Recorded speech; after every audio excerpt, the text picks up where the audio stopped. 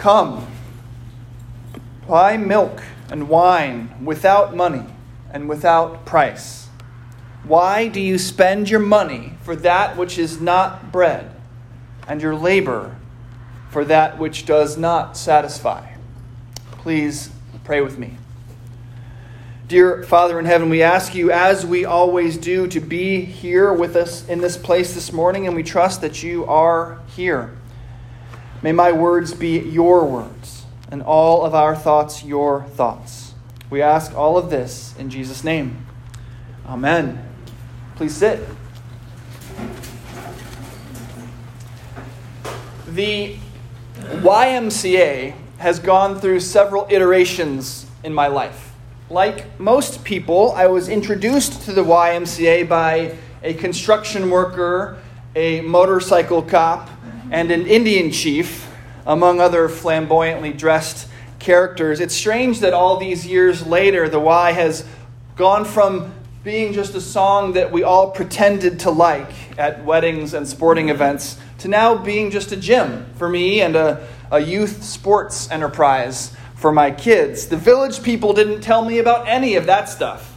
And of course, they also didn't tell me that the C in YMCA stands for Christian. It was the Young Men's Christian Association. Now, to be fair to the village people, and we always want to be fair to the village people, though the YMCA was started out of a Bible study with the express purpose of, quote, improving the spiritual condition of young men, there's almost nothing Christian about the YMCA anymore. Not even a clergy discount. But there are vestiges of that letter C, the Christianity of the YMCA, at least here in Kentucky. One of the best is a wonderful sign that hangs on the wall of our local YMCA. It hangs over a water fountain. It's there to this day right now, and it says, "Everyone who drinks of this water will be thirsty again. But whoever drinks of the water that I will give him will never be thirsty again. The water that I will give him will become in him a spring of water welling up to eternal life." That's John chapter 4, verses 13 and 14, in which Jesus tells the woman at the well about true and eternal satisfaction in him. And there it hangs on the wall in the year 2020, the YMCA. I love it. And just by the way, it's true. I'm living proof that it's true. I've drunk from that water fountain. And guess what? I got thirsty again. That water fountain and the sign that hangs above it illustrate a profound truth. We have two potential sources of sustenance, two potential paths to satisfaction. There is the water that the world offers, and there is Jesus. And only one will fulfill, only one will satisfy. In Isaiah 55, the prophet chastises the people for continually working and spending money to fill themselves full with things that cannot satisfy them, when true satisfaction is available for free. In fact, the prophet might say, as God's chosen people, true satisfaction is something that they already have. Thus says the Lord, "Everyone who thirsts, come to the waters. You that have no money, come buy and eat. Come buy wine and milk without money, without price." Why, he asks, do you spend your money for that which is not bread, and your labor for that which does not satisfy? Now, we talked last week about status and about how so many of us spend our lives trying to gain status for ourselves. And satisfaction is just an internal version of status. Right? When we seek status, we want to be impressive to other people. When we seek satisfaction, well, we just want to be at peace with ourselves. We want to feel like we are or have enough. But the problem is the same. There's no end to that quest. There is no enough.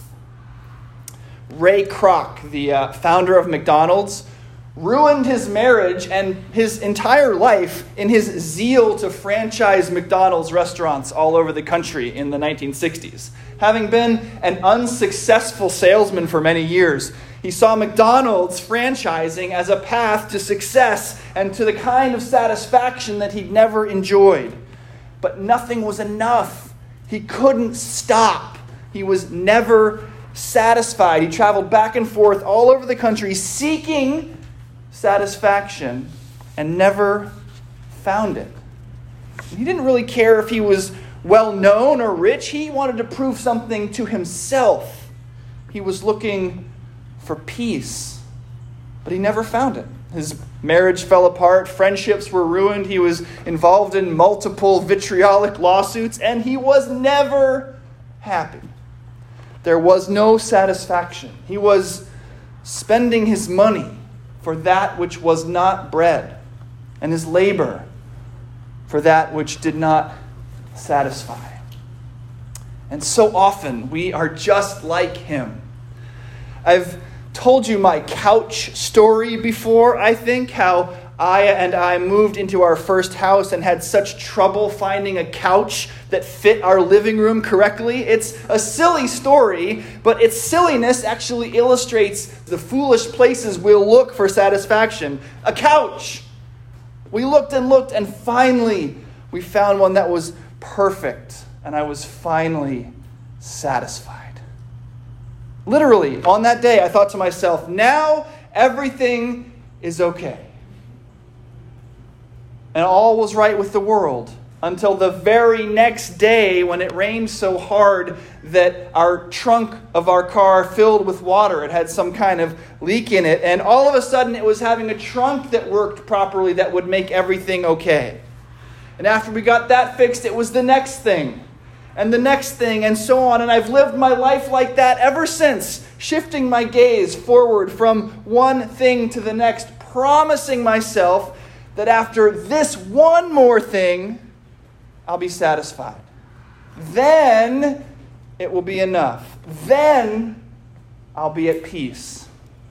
There have been 1,000 little moments just like that one, moments where I was sure that if I could just accomplish this, I'd be satisfied. That everything would be okay.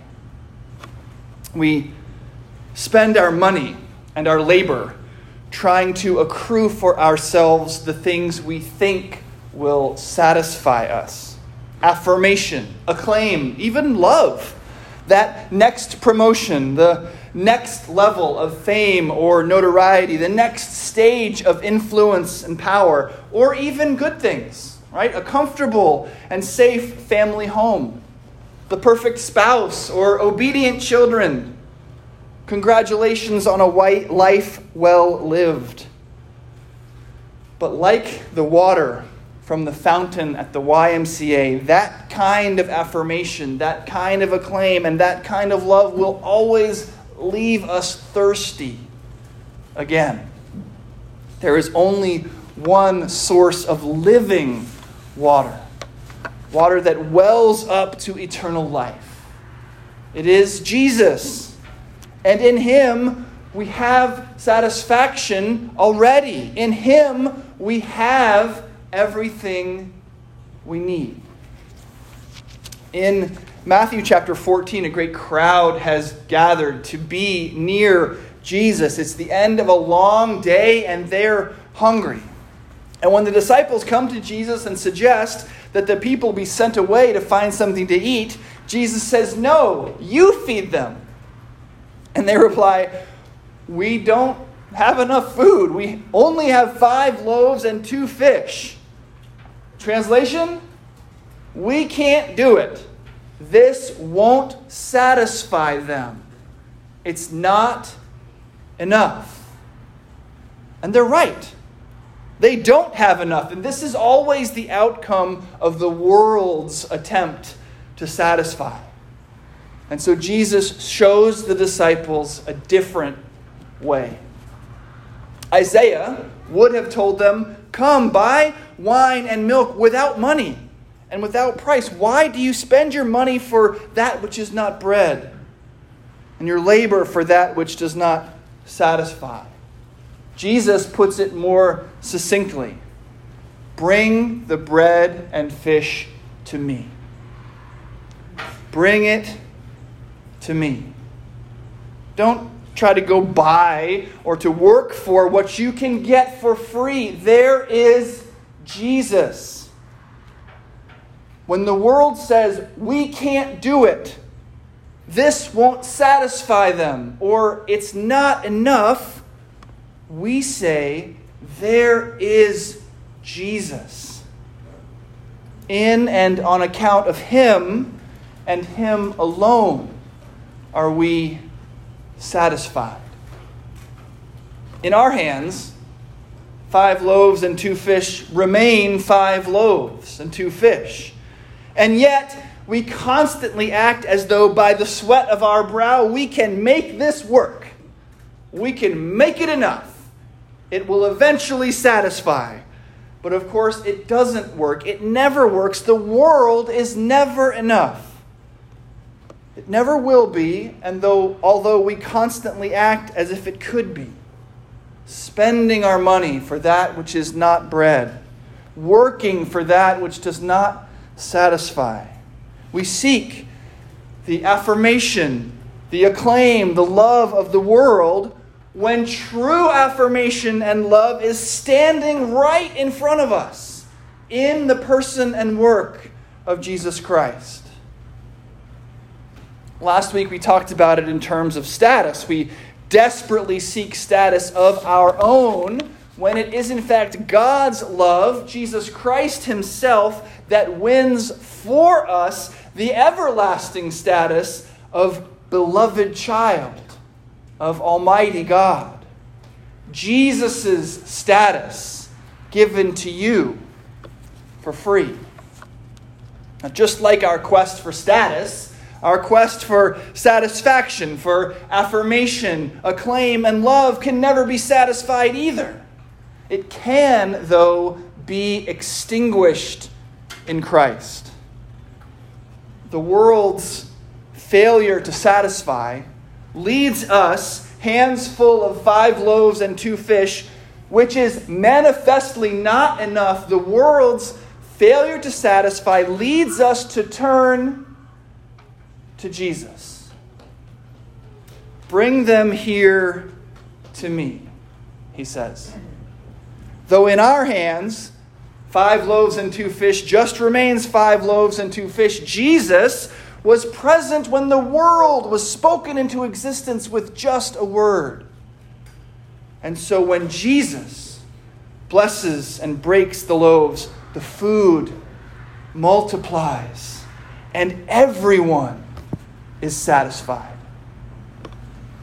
Without money, without price, without work, all they had was their hunger.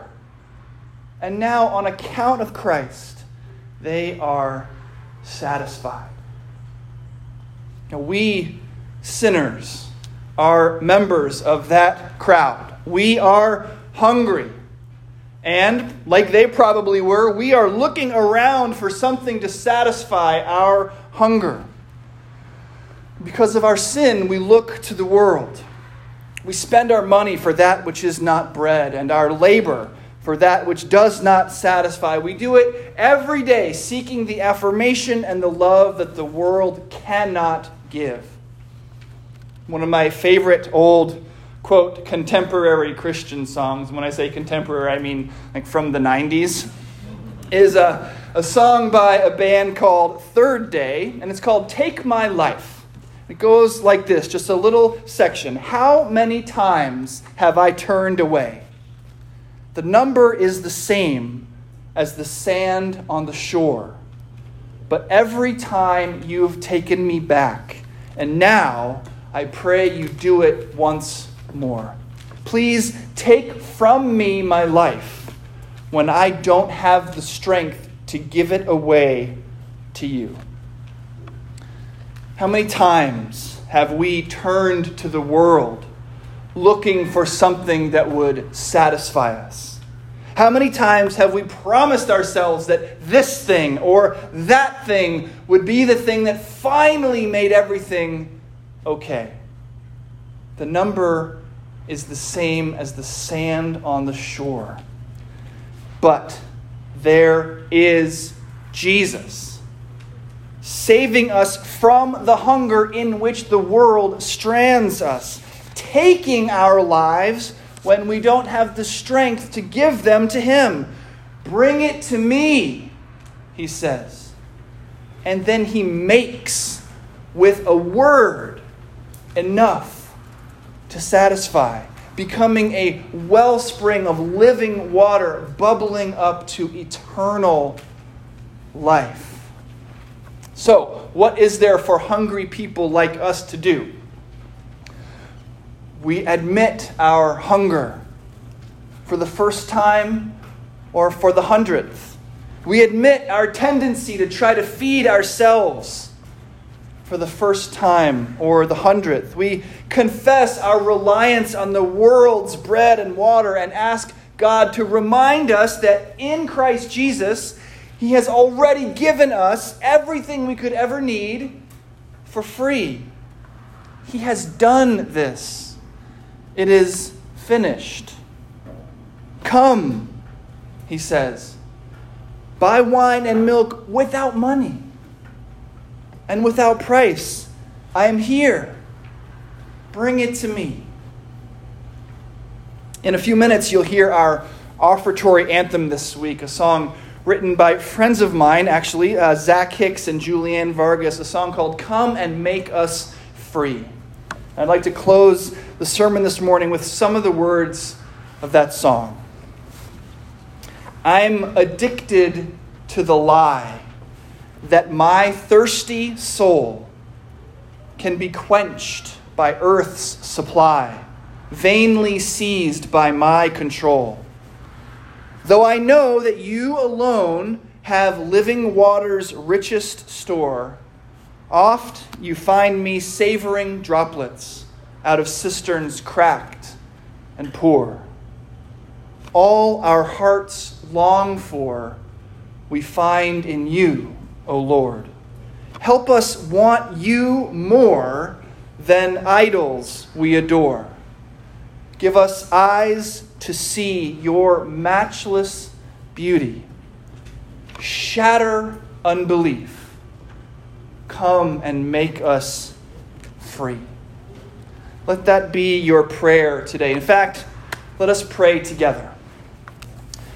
Remind us, O Lord, that we find in you all the longings of our hearts. Help us to want you, the one who satisfies more than the idols who can't.